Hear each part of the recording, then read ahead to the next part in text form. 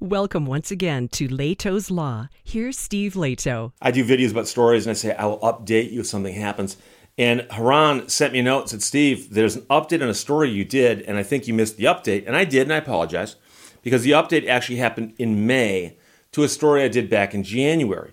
But I had told you the story about a brother and a sister, I believe it was, who lived near a park in Cleveland. And they believed there's a big tree on their property, which they sold. And after the tree got chopped down and hauled away, and they said the tree was in the park. It was a park tree. And the brother and sister said, no. The tree is on our property, and that property line is not in dispute. Well, there's an update to this. So two plead guilty to cutting and selling 200-year-old tree from Cleveland Metro Parks. And Jen Steer wrote this for WJW. A brother and sister pleaded guilty to cutting down and selling an over 200-year-old black walnut tree from the Cleveland Metro Parks Mill Stream Run Reservation. If those of you who are curious, the word run in this context means a stream. And so stream run, of course, is redundant. I'm simply pointing that out because I know where there's several similarly named water bodies in Michigan, including one along I-75. So Cleveland Metro Parks Mill Stream Run Reservation. So the man was 57, his sister was 54, sentenced to 6 months in the county jail. But that was suspended, but they're ordered to pay $20,000 in restitution for one count of theft. The forests of our Emerald Necklace are to be conserved for generations, says Jennifer Greiser, Cleveland Metro Parks Director of Natural Resources, in a news release. While this more than 200-year-old tree cannot be replaced, thanks to the county prosecutor's office, the restitution from the case will support the tree plantings for the future. So you can't really go out and find another 200-year-old black walnut tree and bring it in and put it there. And besides it, to do that, you're taking it from someplace else. So they're going to take the money and plant more trees. They always tell you the best time to plant a tree is 100 years ago. Second best time, today. It's an old saying. Cuyahoga County Prosecutor's Office said the brother and sister hired a company to cut down the tree, which is 7 feet from the property line that they own. So it's 7 feet off. Meanwhile, the brother assured the company the tree was on his property and not the park's.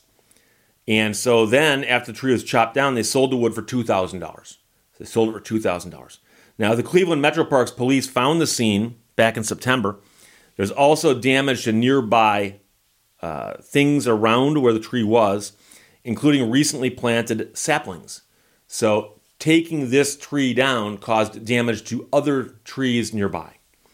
The estimated damage was worth more than $128,000. So they're not paying for all the damage that they tallied up here at $128,000, but they are going to pay $20,000 in restitution.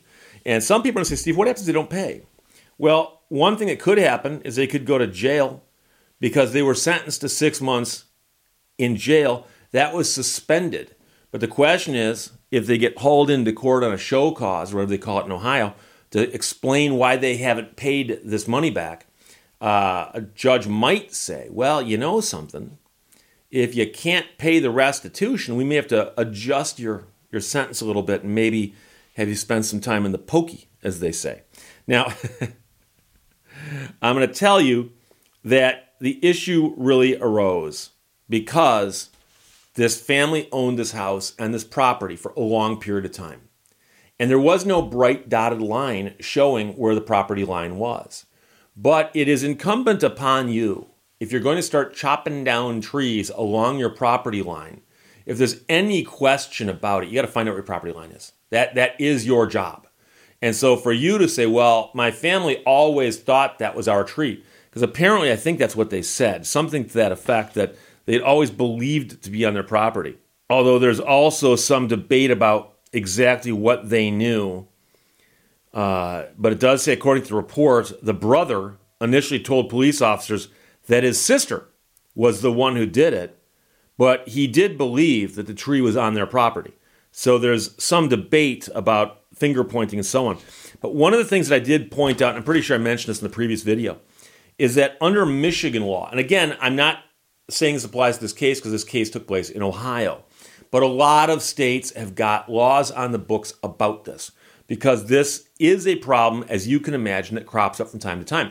Let's suppose you own a piece of property out in the middle of nowhere. You bought a piece of property. There's no house on it, no cabin on it. There's just a piece of property with a bunch of trees on it.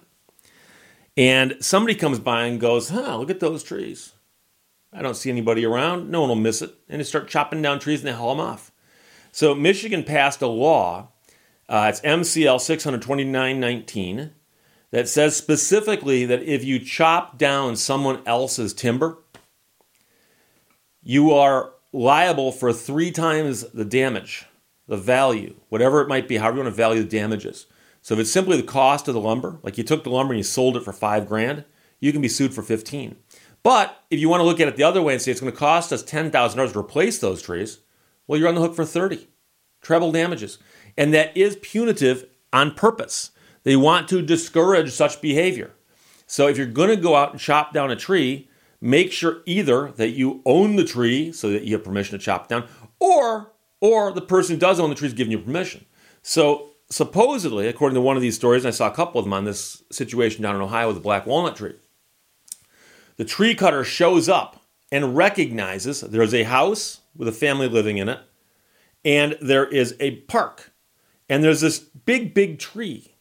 And the question, of course, would occur to anybody. Is it in the park or is it in the yard? There's no bright dotted line. And the guy goes, are you sure this is on your property? And the guy goes, yeah, it is. Or the sister did. Depends on who you asked and when. And now I am a little bit bothered by the fact that the guy who cut the tree down didn't confirm that. But it was 7 feet off, and I don't know exactly what that area looked like. It might very well look like the yard goes to here, and the park probably begins here. But it might look that way because the people here are mowing the lawn over onto the park side. Who knows? Who knows? I have heard stories before, though, of people who were staying on property, made the phone call, and the lumber company shows up, and they go, yeah, I live here. You can remove all this lumber and pay me for it. Person didn't actually own the property. They just did that. So the statute in Michigan, MCL 629-19, also says that if the person who cuts down the lumber has a good faith belief that they had the right to do so and can convince a jury or a court of that, then they're only on the hook for one-time damages, the actual damages. So let's suppose that someone's got a good faith belief that they have the right to chop these trees down, and chopping down those trees causes $10,000 in damages. Well, with the good faith belief, they can argue and say we're only liable for the $10,000, not the $30,000, which would be the trebling of the damages. And I've also had some people ask me this, and I understand there are many people in my audience who live in America. Many people in my audience also live in other countries.